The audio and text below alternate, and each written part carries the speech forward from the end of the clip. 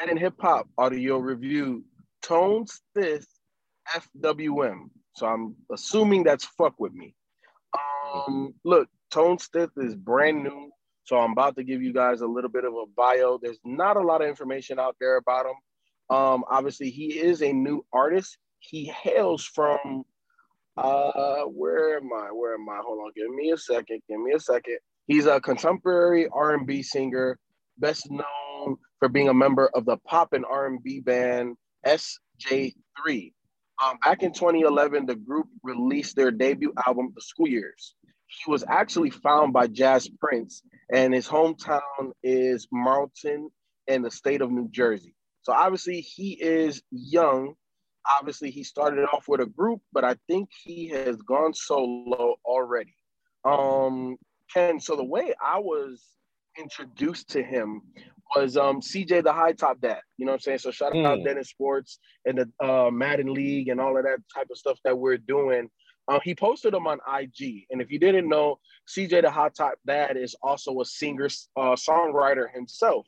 So whenever he posts about R&B dudes, I definitely take note because he has a really good ear for that. So when I saw this, I'm like, all right, cool. Let me, you know what I'm saying? Let's try to do this joint for DE365. And Ken, honestly, man, like this is that type of new R&B shit that I be talking about that I like. Now, there is a lot of new R&B that I don't like, but I fuck with Tone Stith mainly because I think he has a really good understanding of the type of artist that he is. Um, and I feel that he's very comfortable in what he does, and he knows how to do what he does really good. To me, he reminds me, who's that guy that you don't like? You could kind of say he's like a one-hit wonder. Bryson Tiller. Trap Soul. Yes, Bryson Tiller.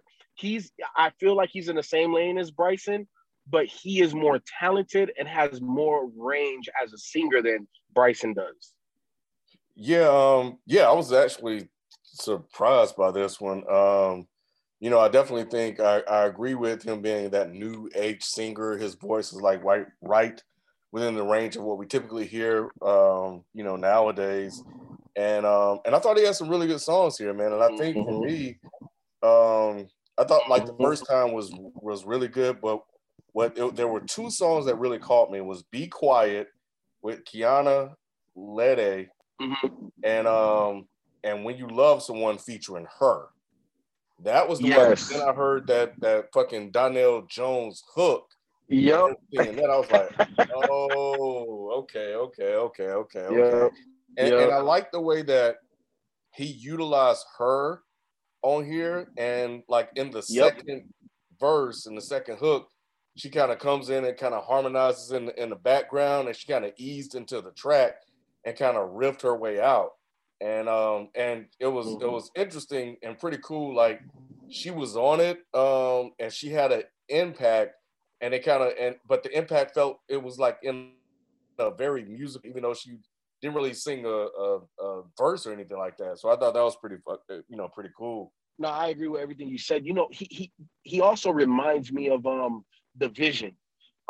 Because I Mm, feel like he's gonna be one of these R&B guys that can implement all of the R&B that we grew up to and that we love, you know, that classic 90s R&B and just remix it and really put a fresh take on it.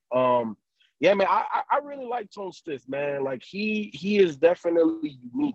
And looking into, you know, Apple Music, Ken, he does have a couple of projects out, a okay. couple of singles too. So we might have to go back. Yeah, for sure.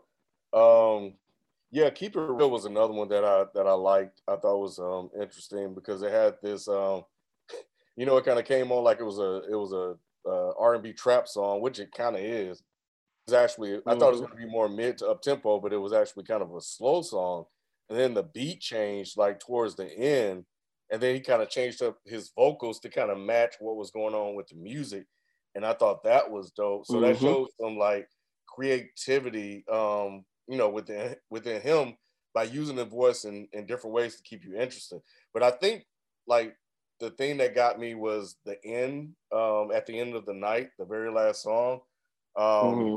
I thought that was good because it showed a different style of him, more of a crooner type, and you really heard the different range. Well, you heard more of his range with the way, like he uses falsetto throughout the EP, but the way he used it there showed that he could probably even do a whole track, you know, and using his falsetto. So it really showed that he has some, you know, he definitely has some flexibility in what he can do as an artist. So yeah, I actually fucks with him too. Yep.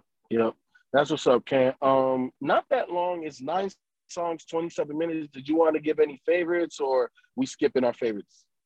You know, I think we can honor the rules that we already set forth. I mean, I already talked about, you know, my favorite songs on here, so people can probably pick up that and just go check those out.